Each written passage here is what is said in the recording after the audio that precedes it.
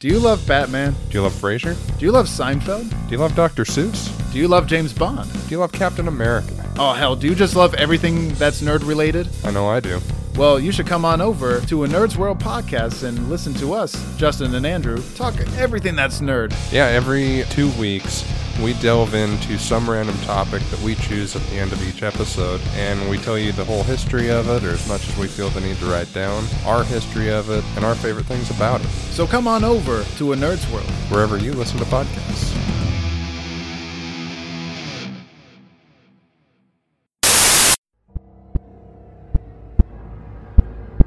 Welcome everyone to Pod and Gore, your one-stop shop for everything horror. Now here's your hosts, Justin and Brandon. Take it away, boys.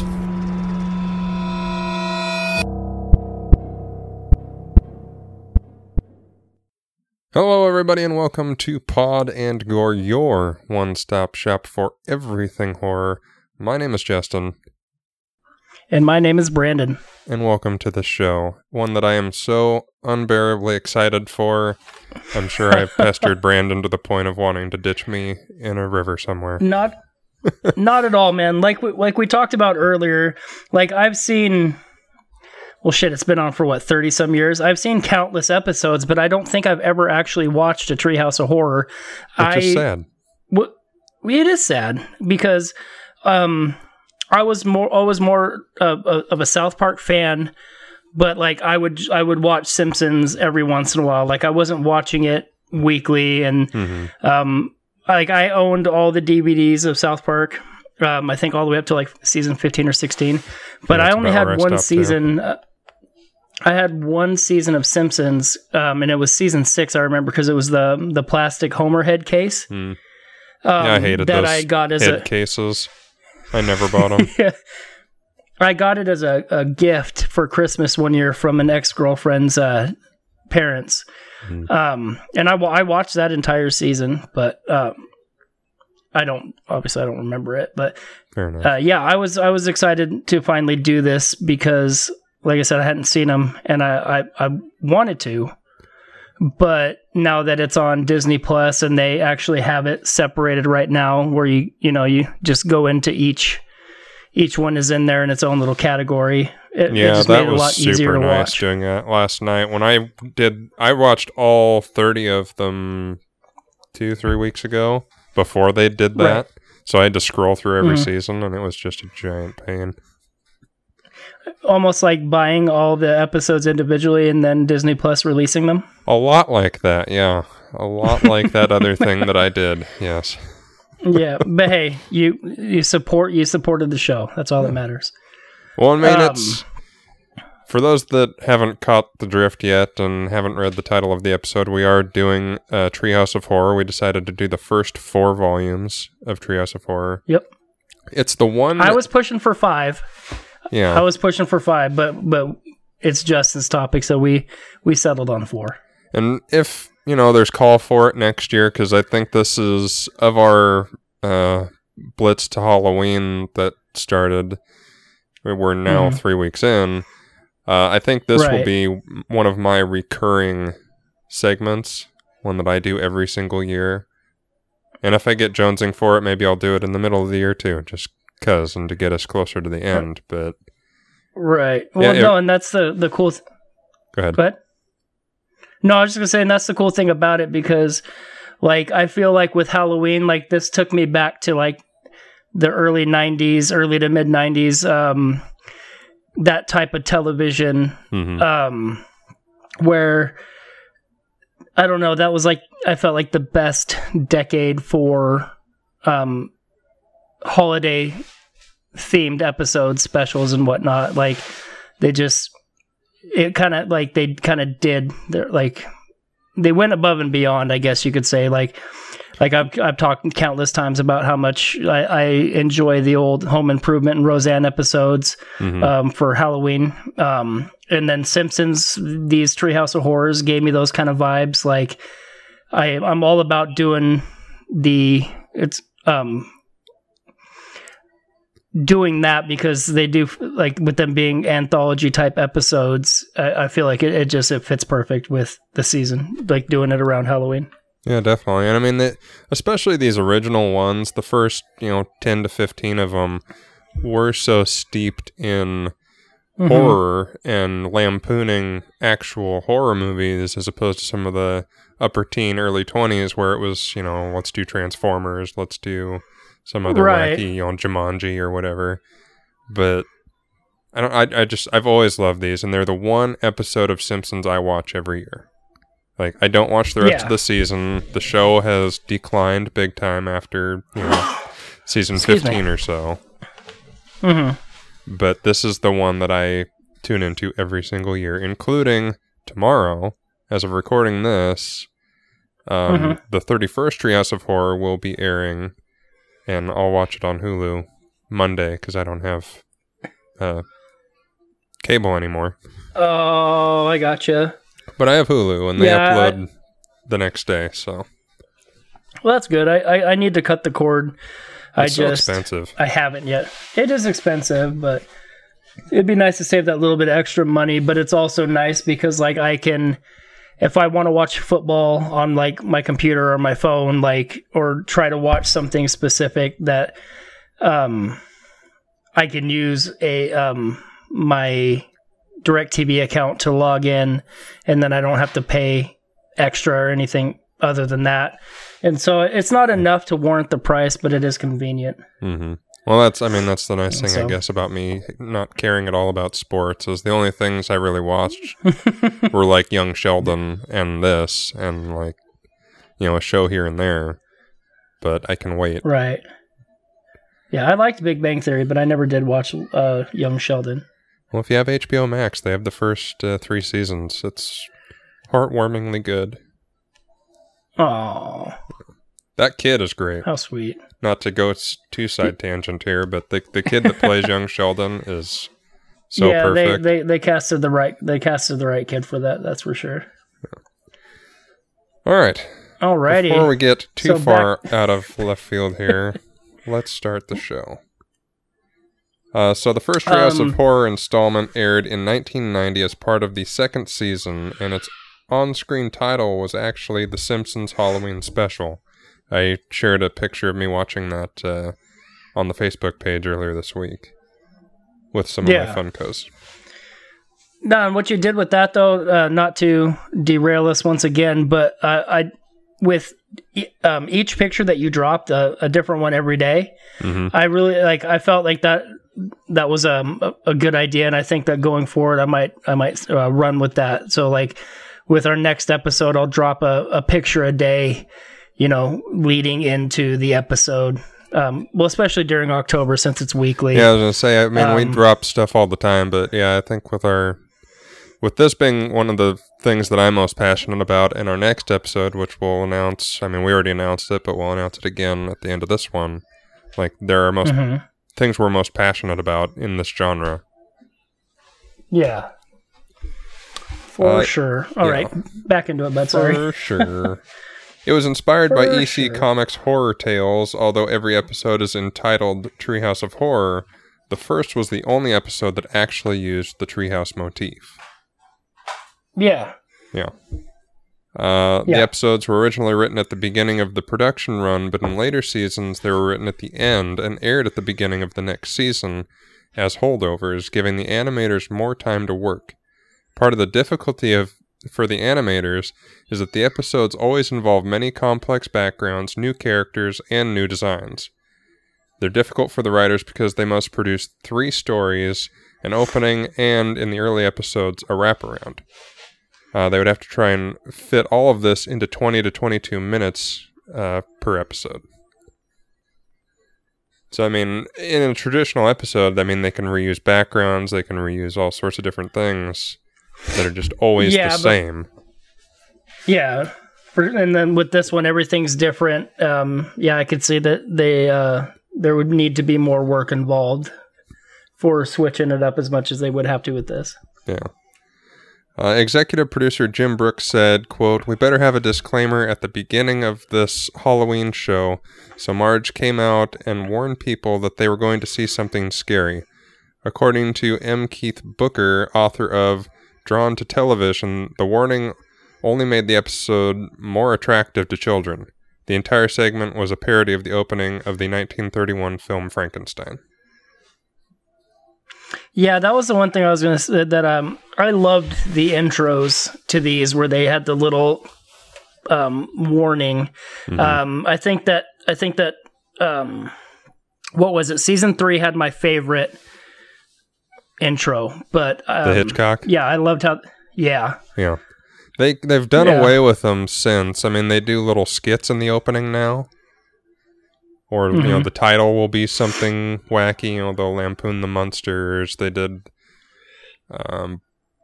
one was done by Guillermo del Toro several years into. Wow.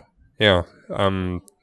So they've kind of shied away from the traditional openings. I think after 4, they started doing things differently. But, yeah, it's something I miss. Similar warnings were used to open the second and third Treehouse episodes. These quickly became a burden to write, and there was no warning for the 4th episode. Instead, it had Marge ask Bart to warn people how frightening the show was during the introduction, paying homage to Night Gallery. The tradition was revived for Treehouse of Horror 5. After that, they were permanently dropped, and the writers did not make any attempts at reviving them. So, there you go. In 1996, the Homer segment of Treehouse of Horror 6 was awarded the Ottawa International Animation Festival Grand Prize. In 1998, Treehouse of Horror 8 won a Golden Reel Award for Best Sound Editing in the Television Animated Specials category. I don't know why I put that one on there. I should have saved it for our next one, but whatever. It is what it is. By the time we do the next one, it'll be a year and people forgot. I'll put it back in. I know I'll forget. The 2nd, 3rd, 5th, 8th, 9th, 14th, 15th, and 18th Treehouse of Horror episodes were nominated for Outstanding Individual Achievement in Music Composition for a Series, dramatic underscore, at the Primetime Emmy Awards. The 2nd and 3rd Treehouse of Horror episodes were also nominated for Outstanding Individual Achievement in Sound Mixing for a Comedy Series or a Special. Ooh. Yeah. This was an interesting, close-to-home one for us that I found on Wikipedia. Kim Nowacki, sorry if I butchered that name, of the Yakima Herald Republic, named Treehouse of Horror 4 her all-time favorite episode. She praised the parodies of The Twilight Zone and A Charlie Brown Christmas. The episode's reference to Bram Stoker's Dracula was named the 32nd greatest film reference in the history of the show by Total Film's Nathan Dittum. Nice. Sorry, taking a breath. Still there? Taking a little bit of a breather there, huh? Yeah. Need to catch my breath. It happens sometimes, man. No, I don't know. Maybe it's just I'm used to talking all the time. You do that talk a lot. I don't feel that I do talk a lot. I'm good at talking, except for like I fumble and jumble a lot of my words. But yeah, I can continuously go for lengthy amounts of times, which is good for this. Sure. I just need to remember to breathe more, I think. I get running on a very long sentence that I didn't add punctuation to and just keep going. So you forgot to... It's your own notes. You're like, That bastard did it to me again. I'm reading off of a script and I can't stop because there's no punctuation and I have to continue until we get to the end of the sentence. And oh my God, I wish. I am so good. Burgundy? Question mark. Fun facts here before we get into this thing. During production of the first episode, Matt Groening was nervous about the Raven segment and felt it would be the worst, most pretentious thing they had ever done. I don't know. I wanted to like the Raven. I wanted to like the Raven segment more than I did. That's too bad. I love that. I mean, I love them all, but I definitely love the Raven one. We'll get into it when we get into it. Yeah. Treehouse of Horror 3 underwent somewhere between 80 and 100 line changes in the 6-week period between the arrival of the animation from Korea and the airing of the episode. Wow. Yeah. And it's a great one, so I don't know. They settled on the right Which stuff, one? Which episode? It was 3. Which episode one was that? 3? Oh, yeah. If it took that long to get it to where it got right there, I'm good with it. Mm-hmm. By the 4th season, executive producer Al Jean and Mike Reese were less enamored of Treehouse of Horror episodes and considered dropping them, but the other writers insisted that they be kept. Thank you very much. Good. Thank you very much. Because then we'd only get 1 episode out of this, and that's not enough. No, man, if that means they would have cut that out before we got to episodes 3 and 4, then I would have been real upset. I know. I mean, in hindsight, obviously we didn't know that there wouldn't be one if there wasn't, but sure. But it would have been a real bummer too. There was definitely a peak and wane with these where, the first one was good and classic, but then they got super great, in those first 10 to 15 before it started to, dip again. Okay. Well, I mean, that's 30 episodes of that. Like, I mean, granted, yeah, it is only once a year, but to go 30 for 30, like, I mean, not everything can be winners, but that would be. I think there's only one where every segment is one that I'm like, really? That's. And I think it's the one where they do Avatar and like 2 other movie ones where it's just, I think Mr. and Mrs. Smith is one. And it's just like, I just don't, like I don't need that for this. Yeah, it's, the first Treehouse of Horror episode was the first time an alternate version of the theme that airs over the end credits was used. Ooh. Yeah. Kang and Kodos' names are derived from the Star Trek characters, were derived from 2 Star Trek characters. Kang was a Klingon captain portrayed by actor Michael Ansara in the episode Day of the Dove, whereas Kodos, the Executioner, was a human villain from The Conscience of the King. Harry Shearer voices Kang, and Don Castellaneta voices Kodos. Oh, nice. Yeah, like I knew that's what they were from, and like all those lunches where we were talking about Kang and Kodos and trying to find their Funkos and all that kind of stuff. Like, but to actually like sit there and watch, because I mean, they're in each of the episode. And so I was like, oh man, the episode where they get abducted and they're like keep feeding them and all that. Like, oh, that's so good. It's freaking awesome. The King Homer segment is one of Matt Groening's all-time favorite stories from the Treehouse of Horror series. Al Jean was also quite worried about this segment because it was the longest-running black and white segment they had ever aired, and he thought that some people might be concerned that their televisions were broken. Oh shit! Oh, when it turned off? Well, no, because the King Homer one was all black and white. Oh yeah. Okay. So they thought he thought that people would think that the color went off on their TV. Yeah. I gotcha. But it turned out okay. Last one, a clip from the Hungry Are the Damned segment is shown on a TV in a hotel room in Gus Van Sant's 1991 film, My Own Private Idaho. Oh. I have never seen it. Me either, but I've heard of it, and I thought it was an interesting thing. Yeah. Trying to get my chair to stop squeaking as I readjust here. Oh, yeah, great. So your mic's gonna pick those ones up, because I know that mine picks up my squeaky chairs. And I'm sorry that I'm sniffly today. I'm not yeah, it's kicking my ass. Sick again? Okay.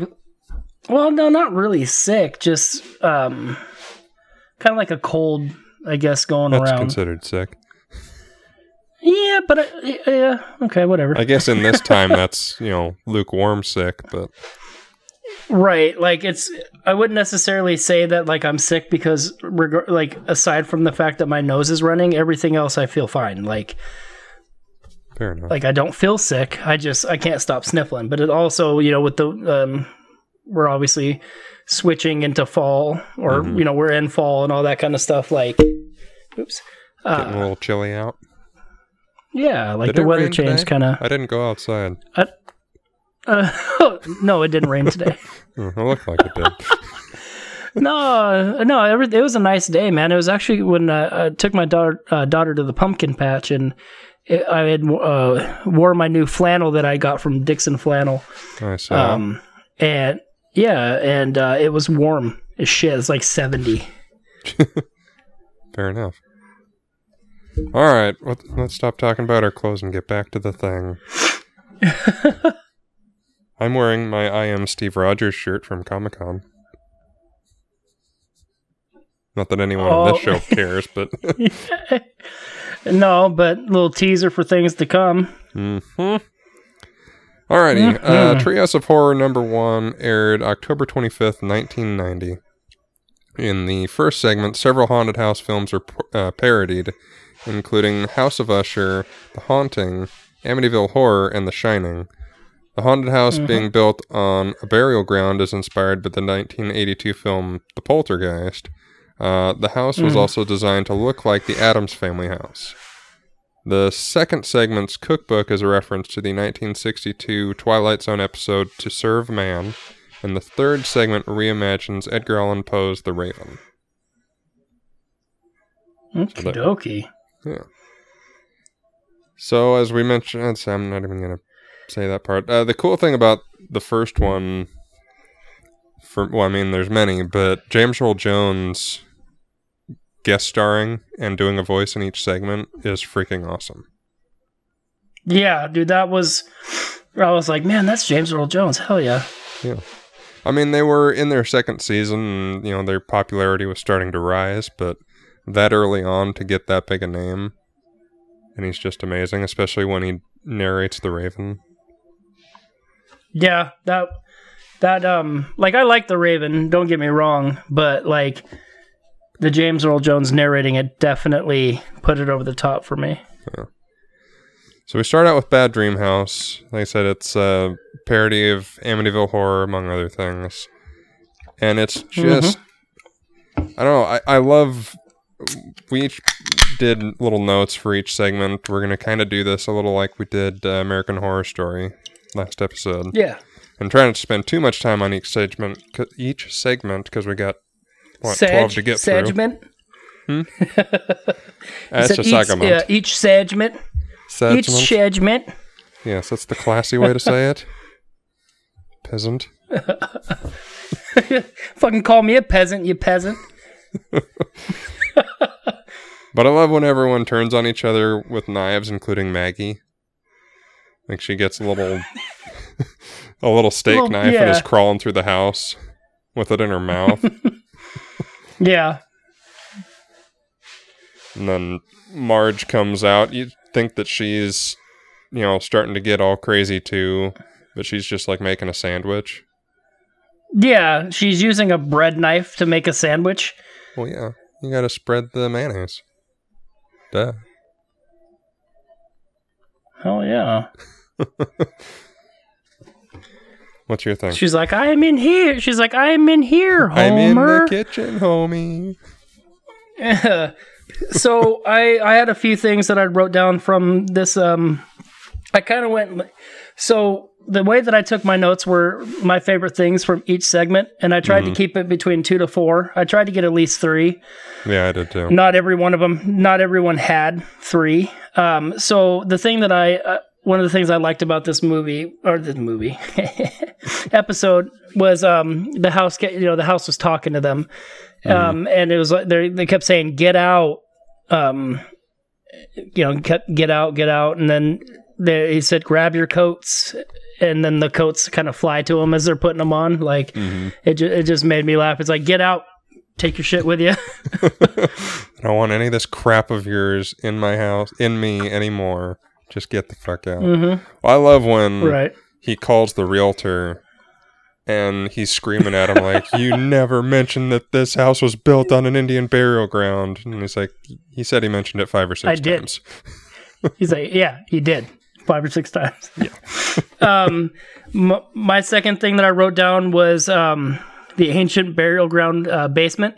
Ancient Indian burial ground basement, how like they open the basement door and it's the thing that cracks me up about each one of these is when they kind of like do the pan through in the intros, and there's different, just random names, but not. I don't know if they're random as much, but like on the tombstones. It was on the tombstones when they're flying in, and then down in the basement where it was like Pocahontas, and then it was Gandhi was one of them. Like literally almost every iteration of Indian that they could put out there. There was like I think 6 or 7 different headstones with different names on them, but it made me laugh because I'm like, yeah, ancient Indian burial ground, and you know, I think Geronimo might have been one of them. Probably, I think Crazy Horse might have been one. Oh, and then Not So Crazy Horse. Yeah. Yeah. The last one I have for this, and I think you have it on yours as well, is the house pondering whether it wants to live with the Simpsons or not. Yeah. He just implodes upon himself and explodes in light.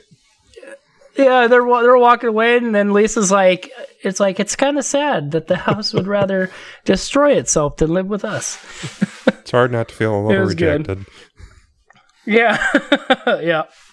The next segment is Hunger of the Damned, and this is when the family is first introduced, and the world is first introduced to Kang and Kodos, the aliens, and it's your typical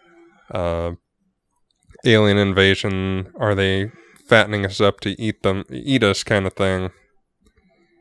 And I think you have this on yours, the fact that one, Homer doesn't stop eating his hamburger while they're being abducted, but also that it takes 2 tractor beams to lift him. Yeah. And see, this is one of my this is one of the better segments in my opinion also. And I only got a couple notes for it, but yeah, I thought that was hilarious when it was trying to pick him up off the ground and it couldn't. So then you can see the beam like struggling and the ship gets closer to the ground. Yeah, that was so good. What else you got? Next one I have the first appearance of King Kodos, and then the only other thing I have on here is the slow reveal of How to Cook for 40 Humans book. Yeah. Hold on, there's even more space dust on here.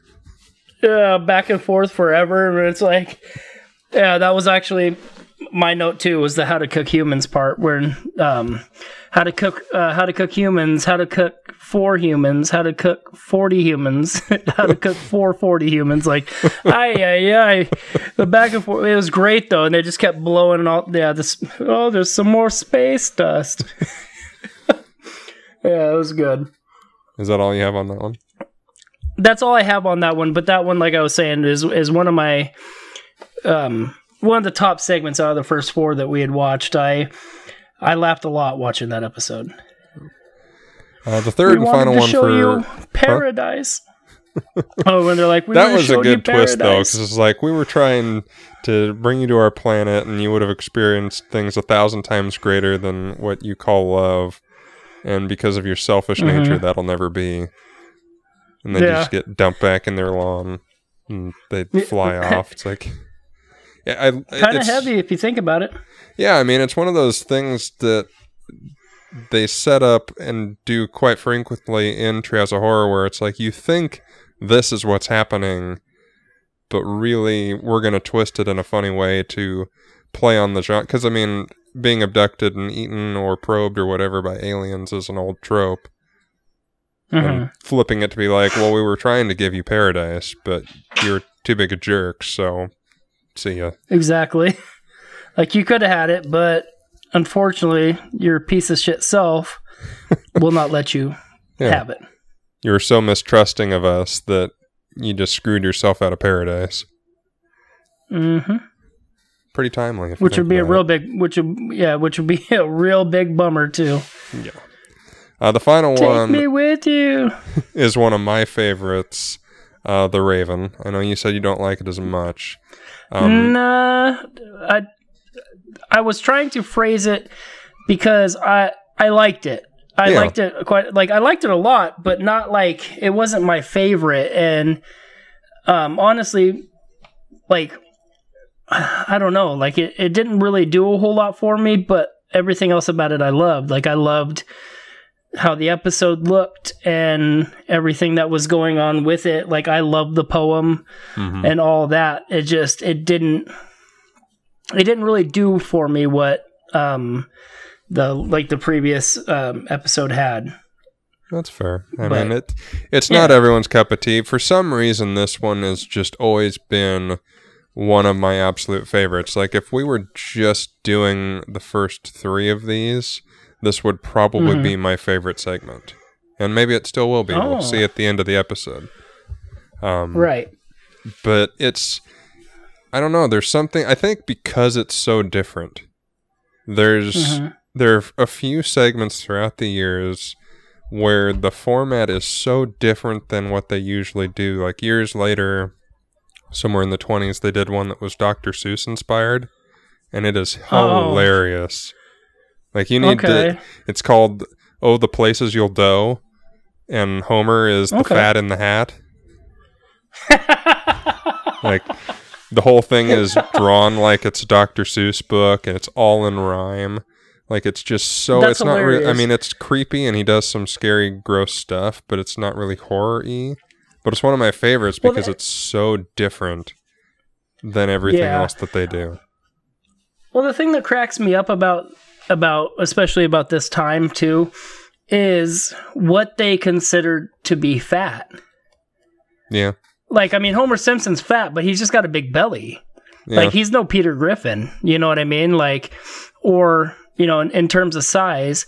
And then, like, in the later on with the King Homer, and they're on Broadway, and they're showing what was it, the chunkiest kick line you'll ever see, and then it was supposedly a bunch of bigger girls out doing the kick line dancing and whatever. But I'm like, they don't really look that much bigger than a I know. character in the I've show noticed would that look. line last time I watched it. For like the first time I read that line, and I was like, oh, I never thought of that before. I never noticed. And they just look like regular Simpsonized women to me. Right, exactly. And that's one of the things. Like, obviously, I haven't really watched The Simpsons a whole lot, like I had mentioned before, but like recently, at least. So I don't really know how the show has climate, like how they've adjusted to the current cultural climate. I guess you could say, because like how everything, like how things were in the 80s and 90s, even early 2000s, like things that they got away with saying and joking about then, you can't do that now. No. I'm not saying that you should have ever, but like, you can't say some of those things that you can say that you said back then on TV now. Yeah, like, I mean, the standards are just different. Right, like in the Dracula episode when Homer was talking about Dracula's hair, like you couldn't, you definitely can't say that now on you couldn't say that on TV. And so it's like, meanwhile, go over to American Horror Story and see someone brutally murdered in the most disgusting way possible. But yeah, but also with like, my whole point to that is like, I would just be curious to sit and watch The Simpsons and see how the show has changed, or, you know, been able to stay edgy without necessarily it's definitely interesting pushing to any. Just in watching the Treehouse of Horrors, and I encourage you to keep going and watch more I plan of on them, it, and just kind of see the It's the evolution perfect of thing to how have they on. do the show. And I mean, in some ways it's a little more tame, but in other ways it's a little more radical. Right. You know, it's just the style of what is comedy now is vastly different.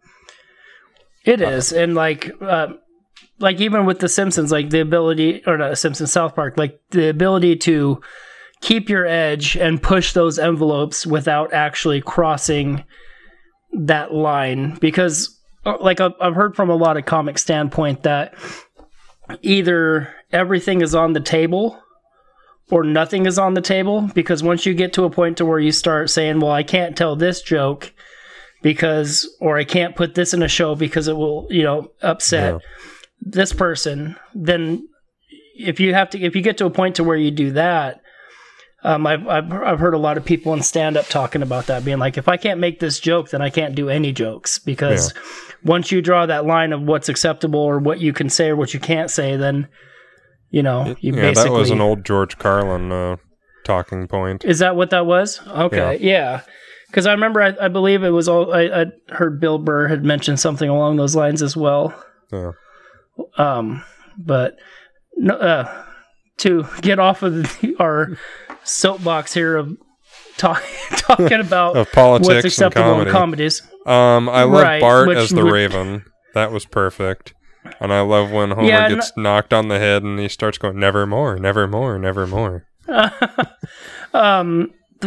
Honestly, my favorite thing about this episode is when Homer is sitting outside the treehouse. Yeah.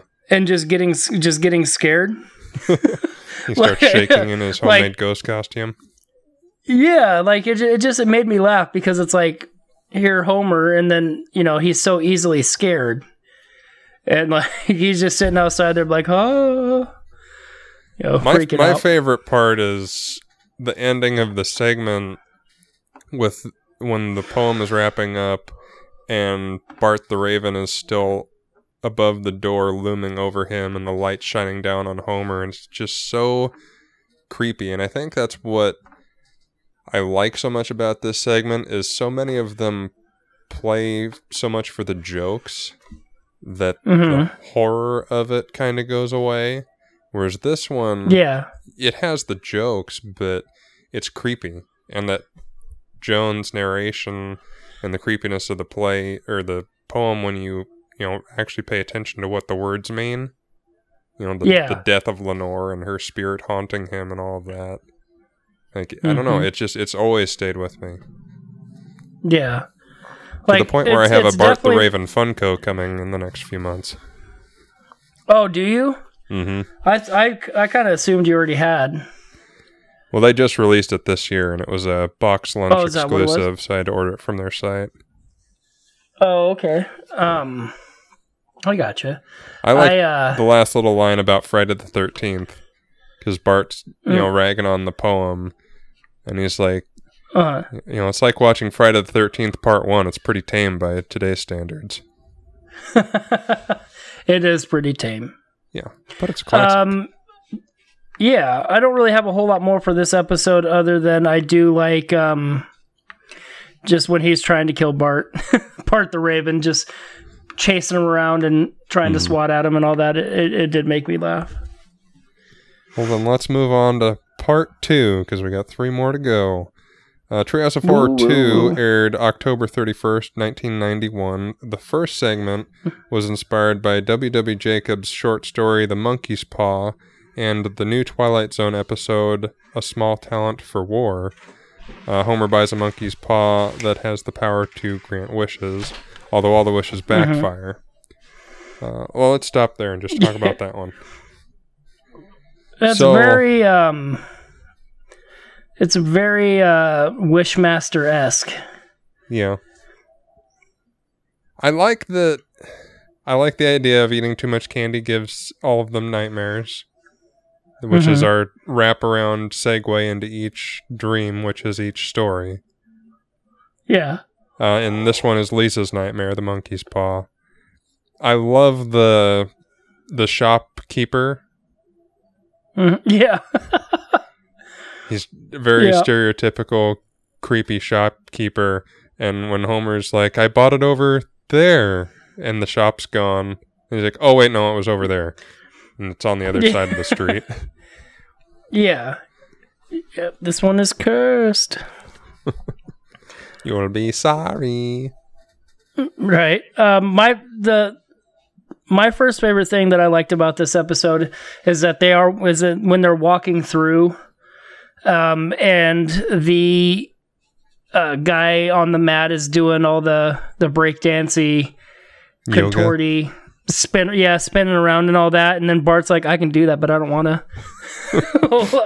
That seems like a joke that we would tell at lunch. Yeah, that was like, it took me back to when I was a kid, man. Like, yeah, I could do that if I wanted to. I just don't want to. I love when It made me laugh. Lisa grabs hold of the monkey's paw to make her wish, and she wishes for world peace, and like Homer's like, that was very selfish of you, and then it causes this alien invasion, and Kang and Kodos come down for their appearance in the episode and take over that was my third humanity favorite thing. because they got rid of all their guns. Yeah.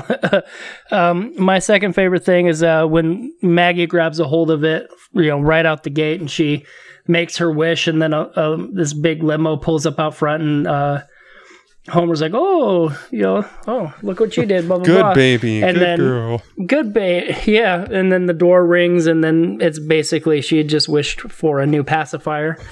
And she gets it, and he's like, oh, no. Yeah, that was good. My last one is when Homer's fed up with all the horrible things that happen, and he asks for a turkey sandwich, and he goes through all the ingredients, and he's like, I don't want any, zombie turkeys or turn into a turkey myself. And then he eats it, and the turkey's dry. Yeah. And he just has this total mental breakdown.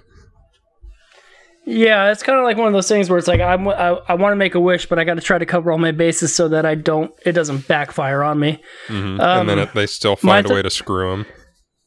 Yeah. My third favorite thing that I'd written down for this episode was the Earth invasion too, which we already talked about. Well, it's just great that they thwart them with a board with a nail in it. Yeah. They'll create bigger boards with bigger nails, and then one day they'll create a board with a nail so big it will consume them all. Yeah. Also heavy. Oh, yeah. I love how metaphor-y a lot of these things will get. Like, yeah, it's a cartoon, and yeah, it's funny, but like a lot of the quotes from this show, that at least from what I've seen from these, like what you just said with that, like it's a funny one-liner, but it's also like, oh shit, that's kind of what's going on right now. Like, well, I mean, there's some, weight to especially later on, where they definitely get preachy. Not necessarily in a bad way, but it's like they're making a point, and you can tell. There's one where they lampoon War of the Worlds, and aliens invade at the end, of course, for real. Yeah. And one of the aliens says to the other, we invaded because you said they had weapons of mass disintegration. Oh, God. And it's like, well, yeah. Let's see. In the second part, it parodies the Twilight Zone episode, It's a Good Life.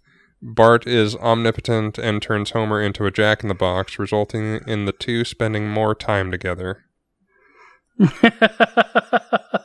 Yeah. And this is, I think, the only Treehouse of Horror that doesn't have titles. No, they don't have titles, because the way that I wrote them down was each individual person's dream. Yeah, that's what I did too. I put Lisa's nightmare, Bart's nightmare, and Homer's.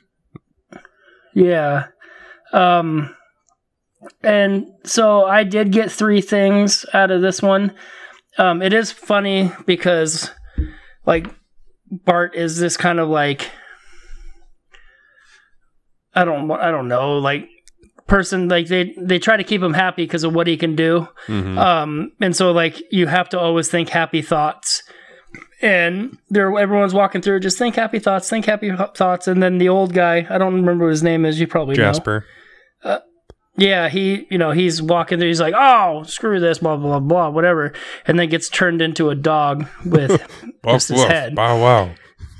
But yeah, and then, Bart is this monster, but everybody tries to keep him happy that they don't get fucked with. His family is all trembling and smiling, but they look like they're about ready to burst into tears. And I love the Twilight Zone-y narrator.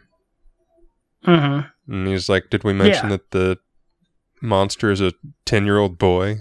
Bet you didn't see that coming. Yeah. No, did you? What was your first thing? That. Okay. The Twilight Zone narrator. Okay, what's your second? Having Krusty what- have to work 24/7, 365 to entertain him so that he's on no matter what time Bart decides to want to watch Krusty. Right. And he just looks so run down, and it's like, oh my God. One little boy who won't let me stop. My second favorite thing was when Bart drives the bus. And I believe that it's Principal Skinner, when he's like, this is fun, we're going to die. as they're It was rolling, Otto, just the going. bus driver.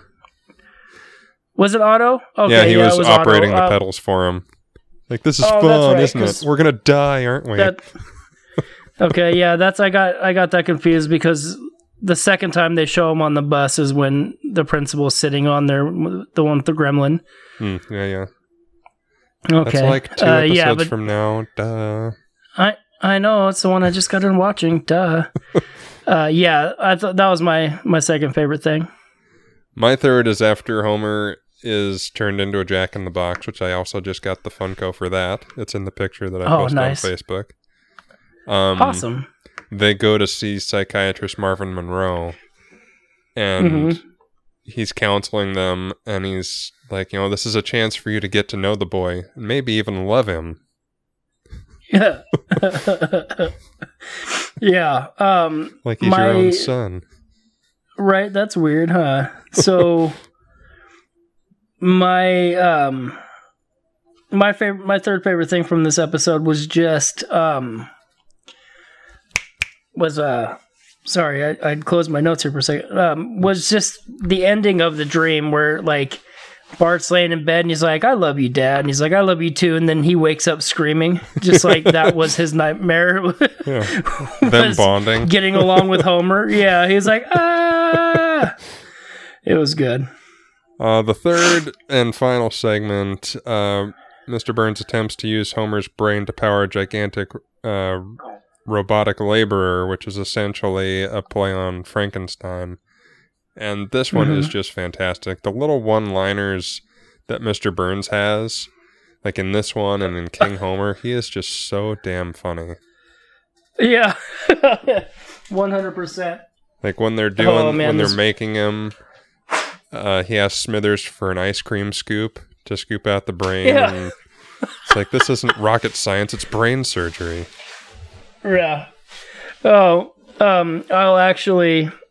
I'll save it because it's my second favorite thing for this episode. So is that your first one? Was just the one-liners from... Okay. I think all three of mine are lines from Mr. Burns. Yeah, it wouldn't surprise me at all. I just thought it was hilarious that he gets fired for sleeping on the job, but they wake him up and he's like, what? And they're like, you're fired. And he's like, why? They're like, sleeping on the job. And he's like, oh, like what do you think's going to happen if you fall asleep at work? Just ask the people who've done it where we work. Oh, fair enough. Oh, yeah, but that cracked me up. My next one is when Mr. Burns has the revelation about, it wasn't supposed to be this way and life is precious. And then he quickly turns around and tells Smithers to take the brain and flush it down the toilet. Yeah. He's like, don't you think that the family would like that back? Well, and that leads into my third one, because his response to that is, oh, come on, it's 11:45. Yeah. My second favorite thing from this episode is when the robot falls on Mr. Burns, and just the whole little speech that he gives, like, go to my desk and get the blah blah blah blah. Just that entire thing, leaking vital fluids, slight headache. Yeah. Yeah. Yeah, it might be my favorite thing from the episode, but that was my second thing written down. And then my third one was just when Homer wakes up and then he has Mr. Burns' head attached to his ample frame. Oh my God. And he's like, ah! It was good. It was good. He's like, it's just a dream, I hope. Well, and then the post-credits scene, as it were, where it's like next week on The Simpsons, and they try and tempt Homer with a all-you-can-eat, like, rib night or something. And Mr. Burns is like, but Homer, that's our night with dinner with the Queen Beatrice from the Netherlands. Right. I hate having two heads. Yeah. All right, Treehouse of Horror 3 aired 10/29/1992. In the first segment, I was 9 years old. Yeah, I was about 5. Yeah, not even. Wee little baby. Mm-hmm. In the first segment, Homer buys Bart an evil talking Krusty doll, which is based on the Twilight Zone episode Living Doll and the film trilogy of Terror. And I would assume a little bit of Child's Play, but I don't know if it was out by then. Child's Play? I think Child's Play came out in 92. Off the top of my head, I could be wrong. It could be early to mid-90s. Let me take a look real quick. Go ahead and continue, though. The whole episode starts with what we were talking about earlier, in Brandon's favorite opening. Homer as Alfred Hitchcock coming into his own silhouette 1988. profile. Child's Play is 1998. Oh. So I don't know why I thought it was 92. Because this is 92? Yeah. Yeah. If this came out in 92, yeah, Child's Play had already been out for 4 years, which is like a clear reference to it, though, when he's like, trying to chase him around, trying to kill him with that knife. Mm-hmm. Yeah, it was good. The title of this segment is Clown Without Pity. And I love... See, I didn't catch that. Yeah. I love the exchange between Homer and the shopkeeper. And actually, when I was in a TV video class, my teacher made a video with his face speaking the Homer lines, and then cut to the shopkeeper. I'm going, oh God, the doll is cursed. That's bad. But it comes with a free Frogurt. That's good. Yeah. Yeah, that's my second favorite thing in this that I wrote down for this episode is like he's like and it comes with toppings, and then something good. About the toppings contain potassium benzoate. That's bad. That's what it was. That's bad. Can I go? Oh now? Man, that was so. Yeah, they kind of made the shopkeeper like he kind of reminded me of the bad guy from Big Trouble in Little China. Is what he kind of looked like. I don't remember what that actor's name is, but I reminded me of it. So what was your first one, though? My first favorite thing that I'd written down, and I think I might have... it doesn't make sense, because I wrote down Homer eating the ghost story. Good. Food? I don't know if something... My phone likes to do auto correct, so like where it corrects... Like even though it's what I want to type and it's not a misspell, it still changes it. And so I don't know what Homer was eating in the beginning of the episode, other than the Frogurt, but... I don't remember, because it was Bart's birthday. Mm-hmm. I don't remember. I don't know. I think you're just crazy. Is there something... something about Ghost Story, maybe? No, I know that in the... I mean, the whole thing is... I know what it is. They were doing that old game. We used to do it when we were kids, where they would pass around food... and pretend like there was this old witch that died. This was before the segment. And, spaghetti was the hair, and the steak was her brain, I think. Yeah, and grapes were the that's eyes, what it was supposed to be. Homer was eating them before all the kids could get them. Yeah, it was supposed to be Homer eating the Ghost Story food, but it changed, auto-corrected to good, so I'm looking at it, I'm like, what the fuck does that even mean? And I just took those notes today. Ghost Story good. Yeah, but I remember that, like, oh, these grapes are eyes, and all that kind of stuff, and then she turns the light on, or shines the flashlight at him, and Homer's got the noodles sticking out of his mouth. That was good. Like I said, that's something that we used to do when we were kids. It was always fun.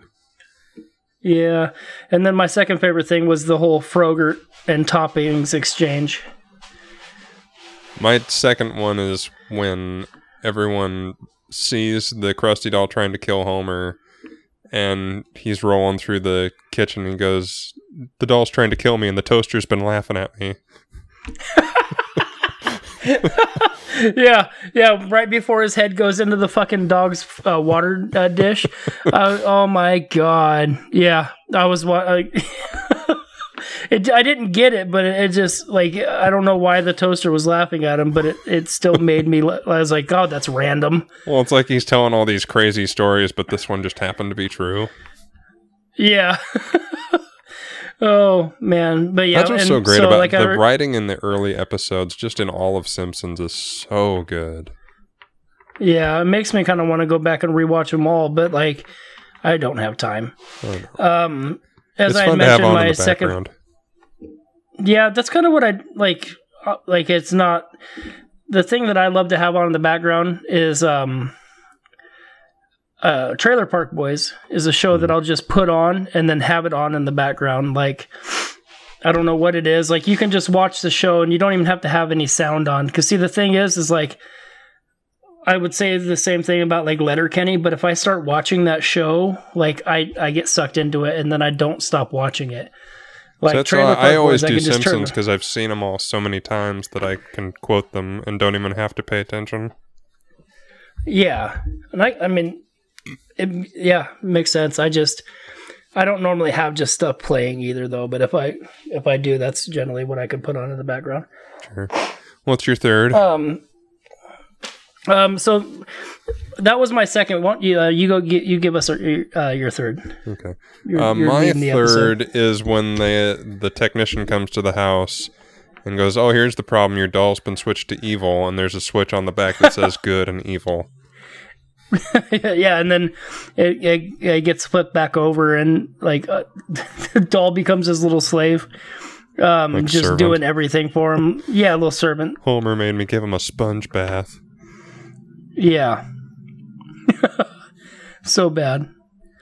So my favorite thing, third favorite thing I'd written down from this was just how many one-liners. I really wish I would have wrote down some of them, but like what you had said. With, the doll's trying to kill me and the toaster's laughing at me. Like, there was just so many one-liners in this episode that, like, made me laugh out loud while watching it. And that doesn't normally happen. Yeah, I mean, that's the thing. Like I said, the dialogue and the little lines in these episodes are just so damn clever. Mm-hmm. That's true. Where are we now? In the second one... It's entitled King Homer, which is obviously a send-up of King Kong. Even the title sequence is classic, original King Kong. And King Homer's captured by Mr. Burns and brought back to the States to, be made a show of. Yeah. Again, I mean, so many of the great moments are Mr. Burns. Like, we wouldn't dream about going without the bait. I mean... Bathing Beauty. Yeah. Yeah, like the other thing that made me laugh about him was when he threw the gas bomb and then he's like dancing around singing and then like shaking his ass. Like, I just, oh man. Well, and then they finally capture King Homer after Smithers throws a gas bomb. And Burns is all ecstatic, and he's like, when we get back to the States, I'm giving you a raise. And then Homer just gobbles him up real quick, and Burns like, oh, well. Yep, oh, well. The thing that, I only got a couple for this one. It made me laugh when he like they're shooting at him, and then he picks up Lenny, and Lenny's like, hey, Homer, stop eating me. Like, before he actually before he pushes him down and actually eats him. Mm-hmm. It just made me laugh. Well, and the classic of him, climbing the tall building, but he only gets 2 floors up before collapsing with exhaustion. Next thing I written down. And the airplanes are circling the building, trying to shoot him down like in the original movie, and they decide they have to go back for fuel because he's taking so long. Yeah. Yeah.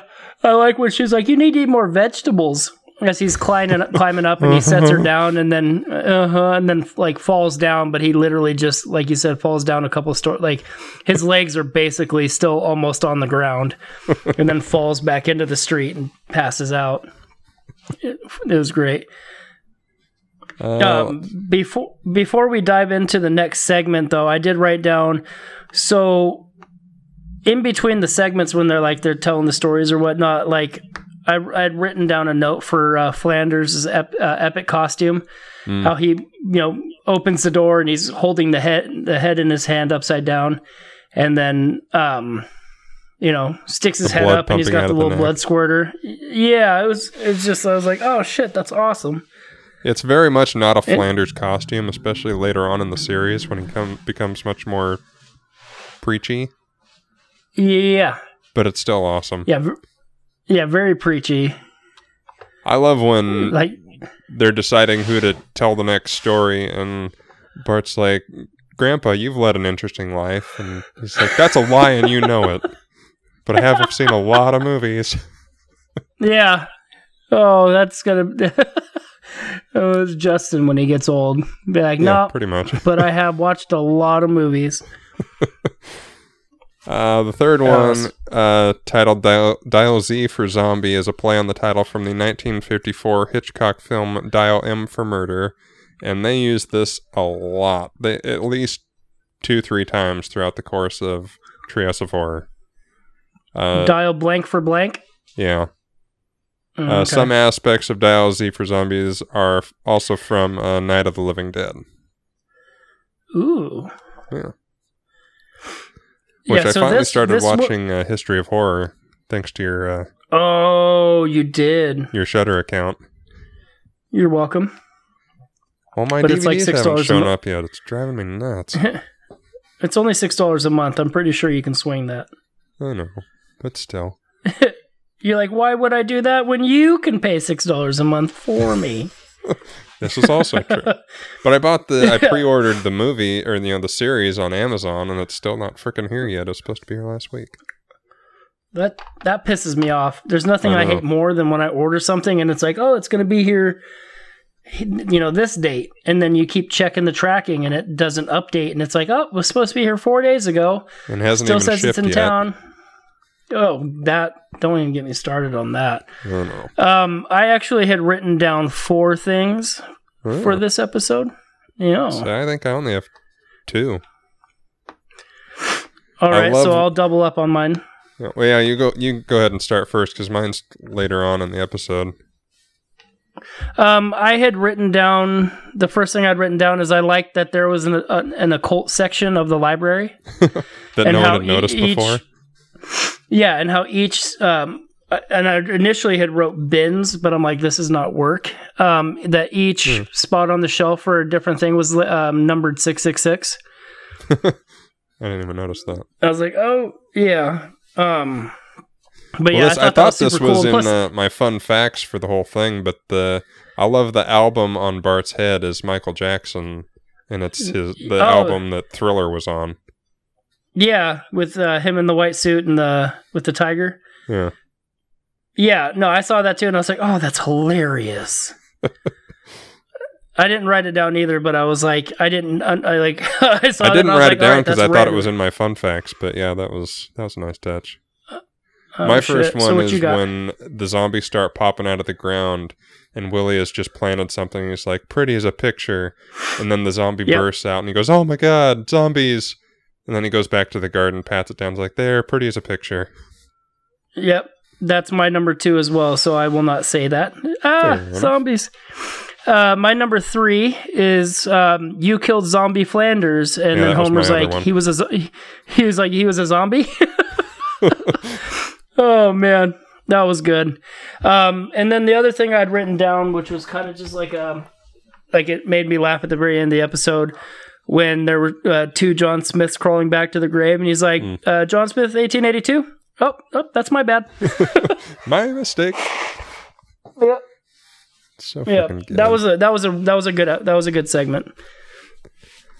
Well, without further ado, let's get to Treehouse of Horror number 4, which is, I would say, arguably the best one. Uh-huh. as far as just quality overall in all three segments. Yeah. In a parody of Night Gallery, Bart introduces each of the three segments by walking through a gallery of paintings, and each time choosing one of them as the focus of his story. The episode makes cultural references to television series such as Twilight Zone, Night Gallery, and Peanuts. References are also made to Bram Stoker's Dracula and The Lost Boys. In a parody of The Devil and... Oh, wait. Sorry, okay, never mind.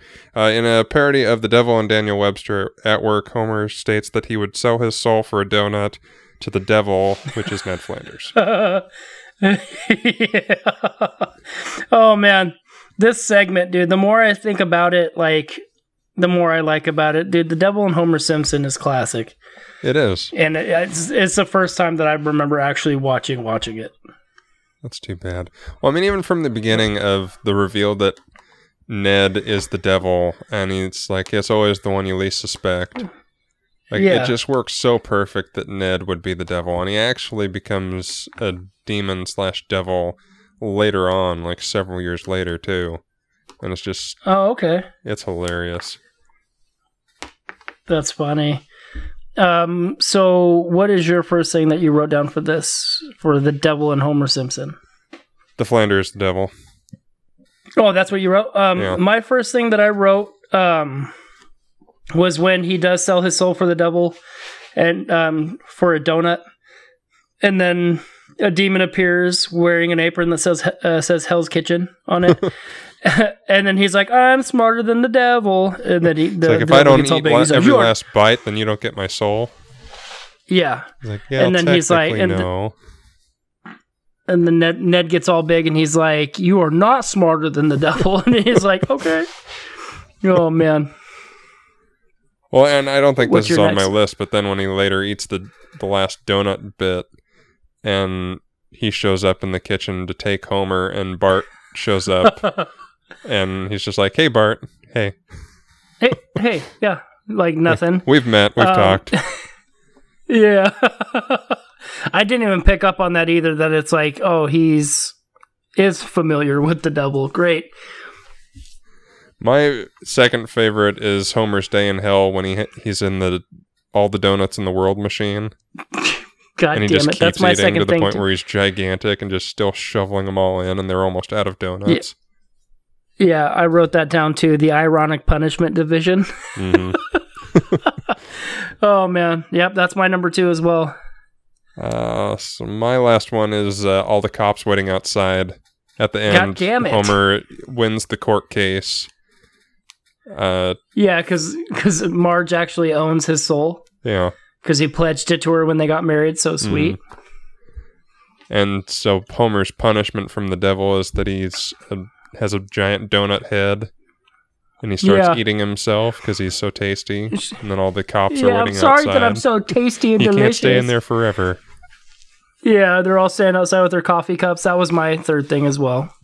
Think of your own stuff, Justin. In the second segment, it's a parody of the Twilight Zone episode Nightmare at 20,000 Feet, featuring William Shatner, by the way. Oh, yeah. I don't know if it's his first appearance in something, but I'm fairly positive it was pre-Star Trek. Including... I'll look it up. I said I'll look it up. You will. It's also in the final segment in the Twilight Zone movie. After having a nightmare in which he is killed in a bus crash, Bart rides the bus to school and panics when he sees a gremlin on the side of the bus. And it's terror at 5.5 feet. Yeah, that was great. Well, I love what... He has the dream and he's all freaked out and he's telling... he's talking about it at the breakfast table and he's like, I had a vision of my own fiery death. And Lisa's like, and? And?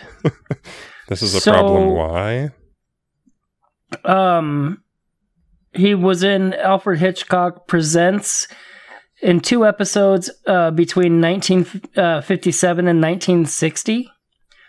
But he was in, let's see, 1, 2, 3, 4, 5, 6, 7, 8, 9, 10, 11, 12, 13, 14, 15, 16, 17, 18, 19, So not 20, his first thing. 21, 22, 23. No. His first thing shows up in the 1960s, and his first credit is 1951 as a crook in The Butler's Night Off. Well, fine. Which I would never have known either. Yeah, he has 241 credits to his actor-ness. That doesn't surprise me. In I still love IMDb. Boston No, Legal not- the most. I know you do. I love his contribution to Halloween. Yeah. Unofficially. Or, what's it called? Christmas Horror Story? Oh, yeah. Our widely unregarded episode for Christmas last year. I was just talking about that with someone. It's such a good movie. It really is. When It I was really so is. ready Like, to it- crap on it, it was just surprisingly good. I mean, it's no Jack Frost, but Sure. you know, it definitely was better than what our listen count for it is. And then like there's not a whole lot going, like you don't really hear anything about it. Yeah. So what's your first thing?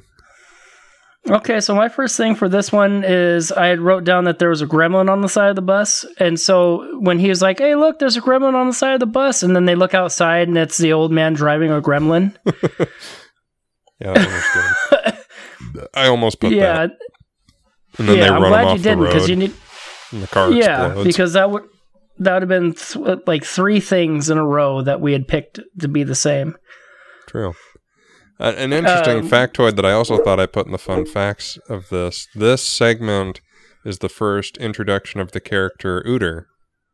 And it's the only time, aside from King and Kodos, where a character has been introduced in Treehouse of Horror and then transitioned into the regular continuity. Oh, really? Yeah. Okay. Yeah. I did not know that. My second thing is when the gremlin shows up on the outside of the spaceship. Oh, did I miss that?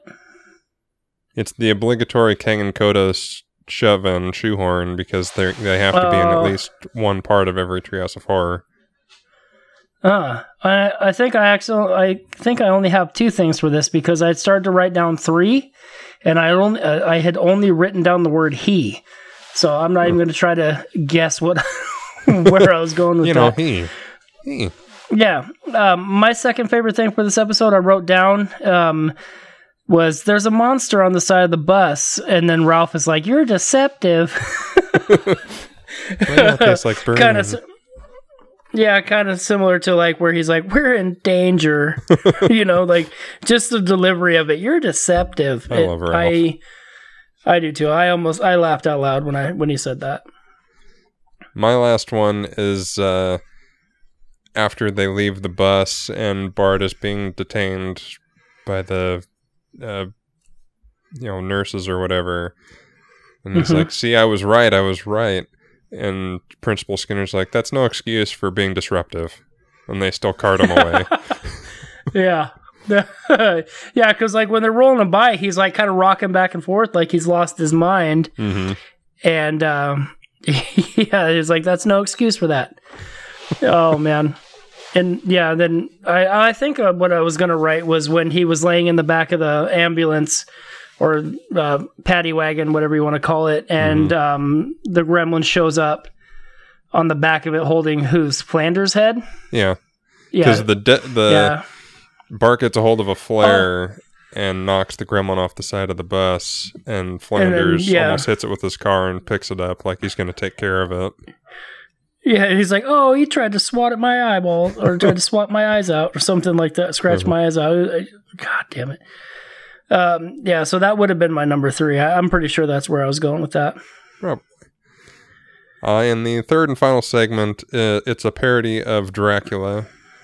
But before we get into that real quick, I did write down a side note when they were before the episode started, and I think they're looking at different more paintings, and then Homer's like, "They're dogs and they're playing poker." And he screams and like, moans. Yeah, so pissed off. Like, I never realized that was a thing where people were upset about that. Like, and then I don't think that's the only time I've ever heard anybody criticizing the dogs playing poker. Huh. Well, I mean, as far as I always took it, it was just he's freaking out, and because each painting is supposed to be something scary. The first one is the devil. The second one is a school bus. And he's like, oh, I bet it's school bus. And Lisa shows up, she's like, nope, school bus. Mm-hmm. And then the third one is the dogs playing poker. And Homer shows up and says that. And Bart says something like, we had a story lined up for this painting, but it was far too terrifying, so we just threw something together with vampires. Oh, yeah. So we get a send-up of Bram Stoker's Dracula, starring Gary Oldman and Keanu Reeves. After a news story about several vampire attacks that are attributed by the police to a mummy, Lisa begins to suspect that Mr. Burns is a vampire. Oh. Yeah. This one is awesome. This one is really good. Well, especially, And, Go ahead. No, I was just going to say, and it's all because of Mr. Burns. Yeah, I mean, they use him really well in these episodes, even later on, when he's, like, hunting people for sport. But I think I've seen that one. If you ever... it guest stars Terry Bradshaw as a commentator. Because, of course, the show airs on Fox. But... Of course. I need to watch it. If you have seen the Gary Oldman, Bram Stoker's Dracula, all the little nods throughout the entire thing to scenes from that movie, it's impressive. I mean, him looming over the castle as they're driving up, the shadow moving across the wall as it, draws in near to the Dracula. Right. His hair and the way he's dressed. Oh, it's exact, yeah. I love the super fun happy slide. When he slides back down. In this dark, horrible, vampire story, there's a big lever that turns the stairs into a super fun happy slide. Yeah, sorry. Oh, excuse me. I was looking to see if I could, the super fun happy slide. I was seeing if there's, I was going to try to see if there was like a list that was showing all the different references that were in there. Holy shit, there's a lot. Yeah. I've seen things on Pinterest that have like shot for shot, comparisons for this one. And there's a ton. Mm-hmm. Yeah. Well, and again, I don't know. I don't remember when the movie came out, but I feel like it was fairly close to this. So this came out in what, 92? 93. So this came out in 93? Yeah, because Bram Stoker's Dracula came out in 1992. Okay. But yeah, so let's see. There's a bunch of cultural references in this episode. A gravestone for Elvis Presley with "Accept It" is seen. Yeah, that's in the beginning. Yeah. With all the people assuming or conspiracy theories about how he faked his death. Mm-hmm. Let's see. I was trying to see if there was anything that was talking about it, because it is a parody of that. The visual style of the segment was inspired by Francis Coppola's version of Bram Stoker. I was trying to see the forward of Count Burns' book, Yes, I'm a Vampire, is written by Steve Allen. When the vampire started, I make fun of Steve Allen so much on The Simpsons. I know. I actually had. Oh man. It was saying that when the vampires start rising out of their coffins, Bart starts to make noises to get Lisa's attention, which is like, please, Bart, I've seen your stupid shemp. I've seen your curly Bart too. Bart then makes different noises, causing Lisa to say, "Yeah, I've seen your curly too." Okay. Yeah. And then the scene, Milhouse is playing the piano. Oh, the credits music took inspiration from both the Munsters and Addams Family. I was hoping to see if I could find something where they were talking more about like different movie references, because I feel like when in this episode, which is my second favorite thing, was when Bart and everybody was flying outside the window. That kind of reminded I assumed me. you'd like that because that was very Lost Boys. Well, Lost Boys, it kind of reminded me of Buffy the Vampire Slayer with flying outside the window. It reminded me, it's been a while since I've seen Fright Night, but I feel like there's all sorts of vampire-y type tropes in this one. But we'll say that one's my number one, and then I'll use my number one as my number two for the next one. My next one is when they tell Homer he gets to kill Mr. Burns, and he's like, "Kill my boss? Do I dare live out the American dream?" Yeah, that's good.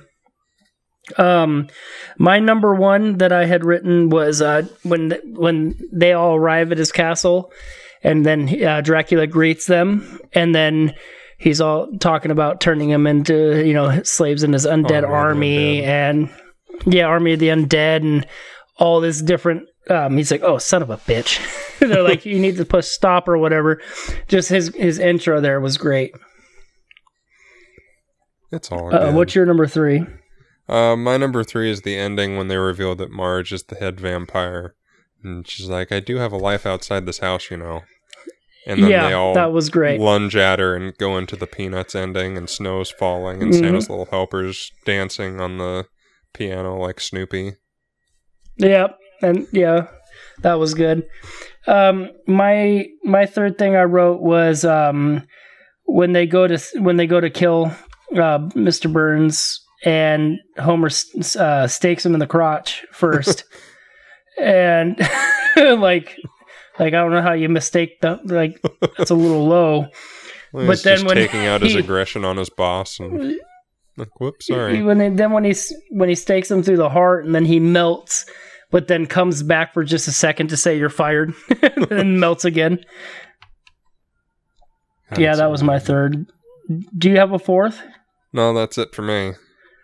All right, so my next thing that made me laugh is when Abraham comes into the kitchen and he's flying, and he like flies into the fridge. Like, that whole little scene right there before they go into the Marge being the head vampire, it just made me laugh because he's like, "Oh," and then he slams into the fridge and falls down. Yeah, it's so good. Yeah. So that's it. That's all 4 episodes and all 12 segments and in betweens. Indeed. What's our time? At a modest hour 20. It's not too bad. That's about what I was looking for. No, it's not. Yep, we're there, man. A lot of NSYNC on this episode, but not the band. Oh. Or group. Aw. That's too bad. No, it's not. We're more of a Backstreet Boys vibe around here anyway.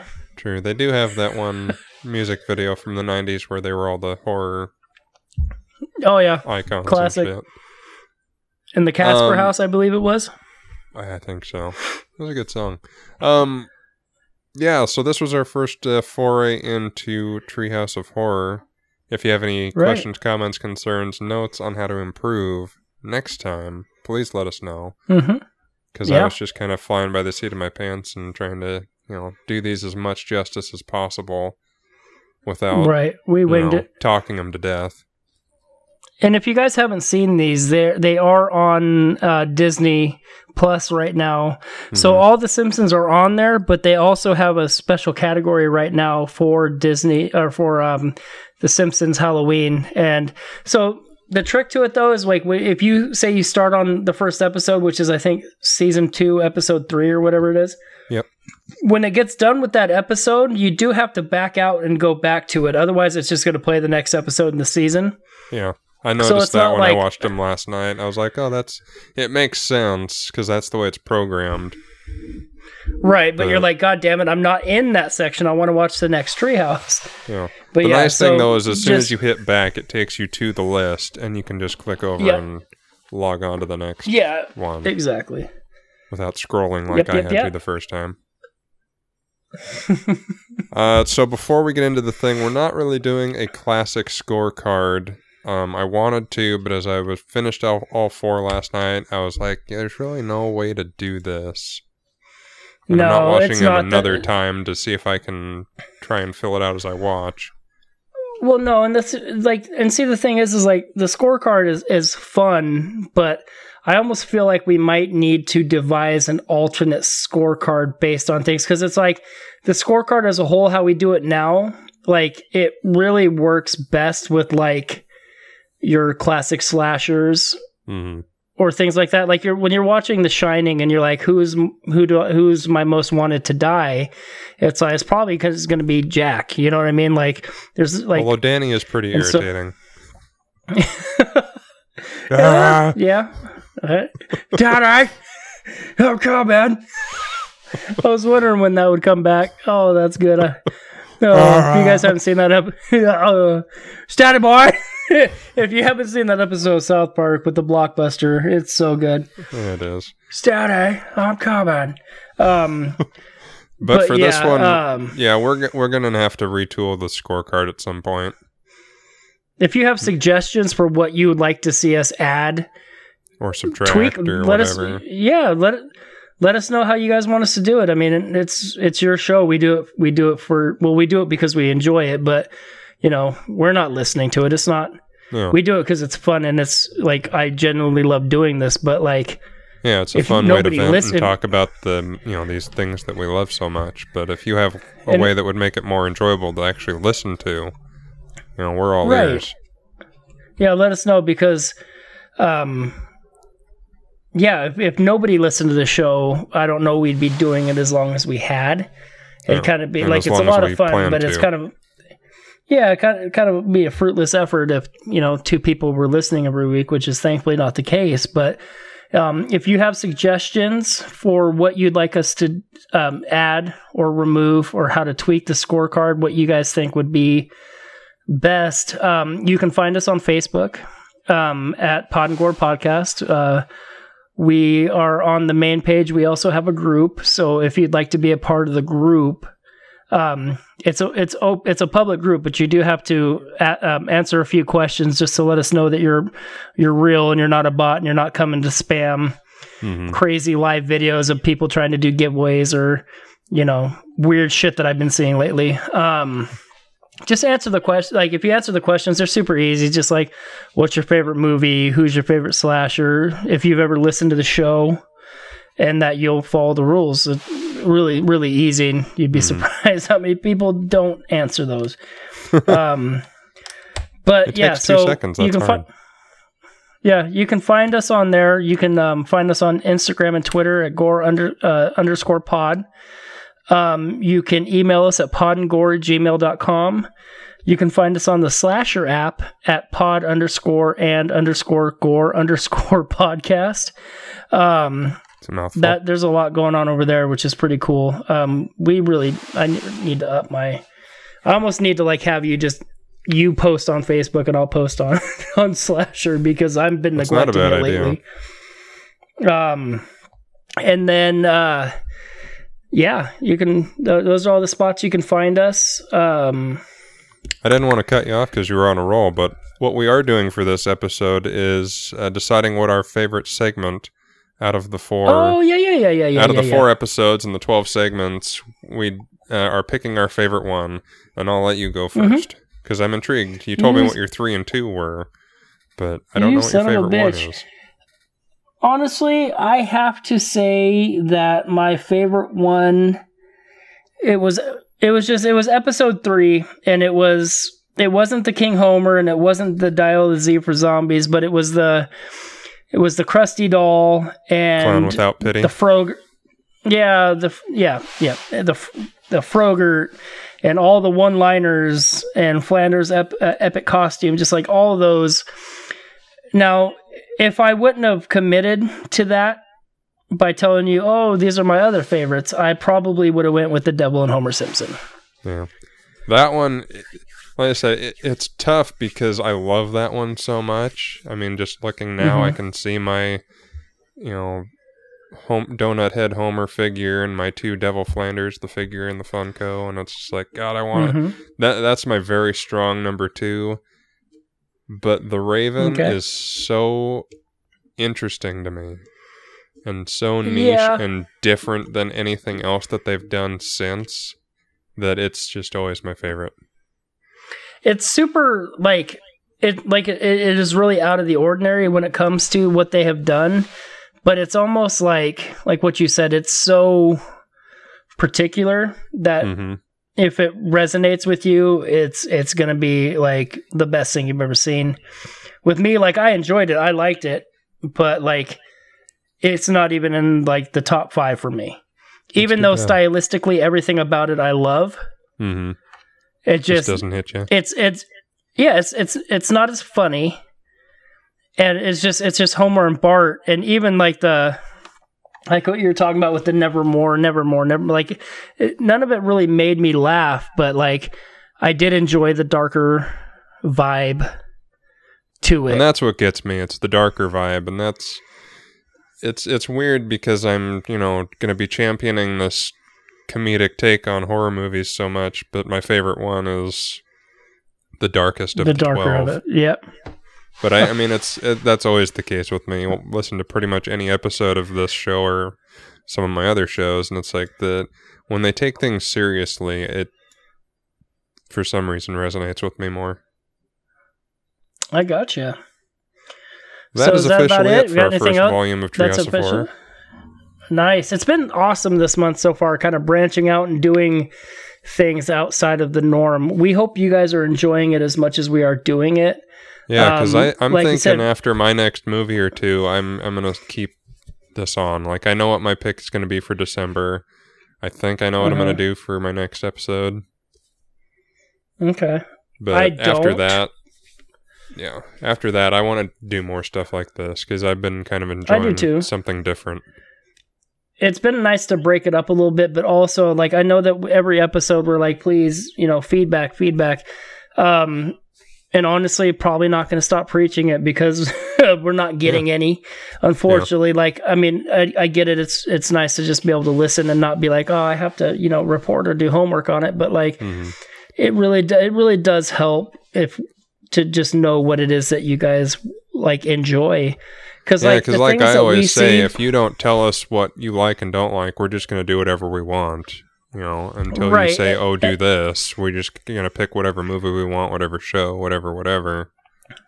Right. Like, and what I was about to say, like, when we go into the app and we look at the analytics for what our episodes are, and, like, the listener count from what people listen to, like, you would never guess that, somebody enjoyed, we'll just say something random like the movie Midnight Meat Hush. Train.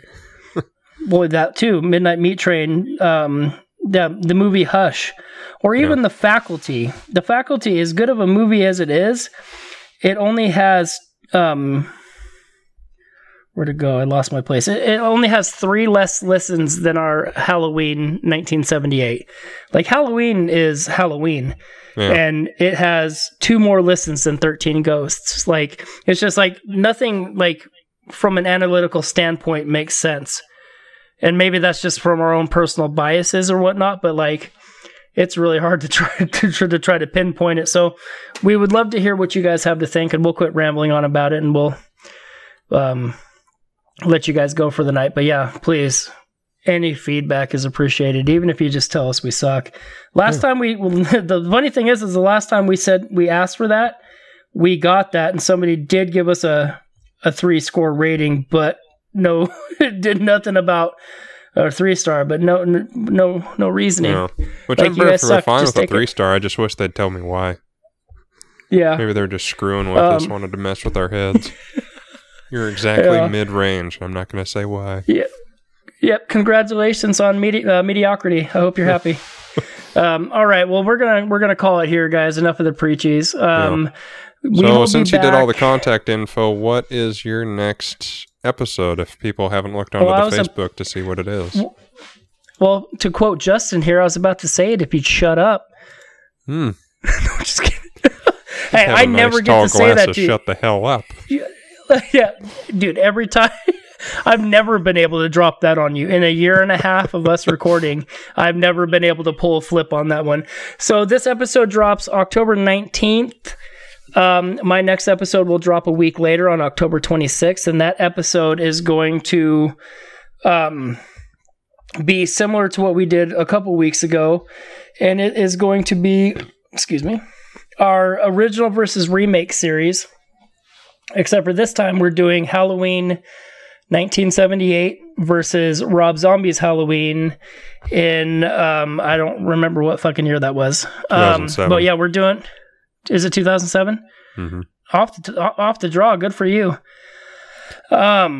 We're doing original versus remake, Halloween versus Rob Zombie's Halloween, and then we're going to do a director spotlight on the John Carpenter. Yeah. So it's going to be just like it was a couple weeks ago, different movies. And then that will be the end of our race to Halloween, October Blitz, whatever you want to call it. That's where we'll be at with that. So yeah, and then it'll be back to business as normal with whatever my next pick will be after that. Sounds good to me. Sounds good to me. Well, which actually will drop November 9th, which will be kind of weird. I guess it's a good thing that we're not doing weekly drops in November, because that'd be five episodes. I would be up for it, but then I'm always championing for more episodes, and then here we are doing it weekly for the month of October, and I'm like, fuck, I don't know if I'm gonna have enough time to do it this week. Shoehorn it in the night before. Yeah, well, luckily for me, it's Saturday night, even though I got to go to bed because I got to be up at 3. Sure. But that's it for us tonight. We're gonna let you go. Sorry for the 5 minutes of rambles here, but we will. Yeah, we'll let you go. We'll see you in a week with our original versus remakes. Until then, I've been Brandon. And I've been Justin. And we'll see you next time. Bye. Bye.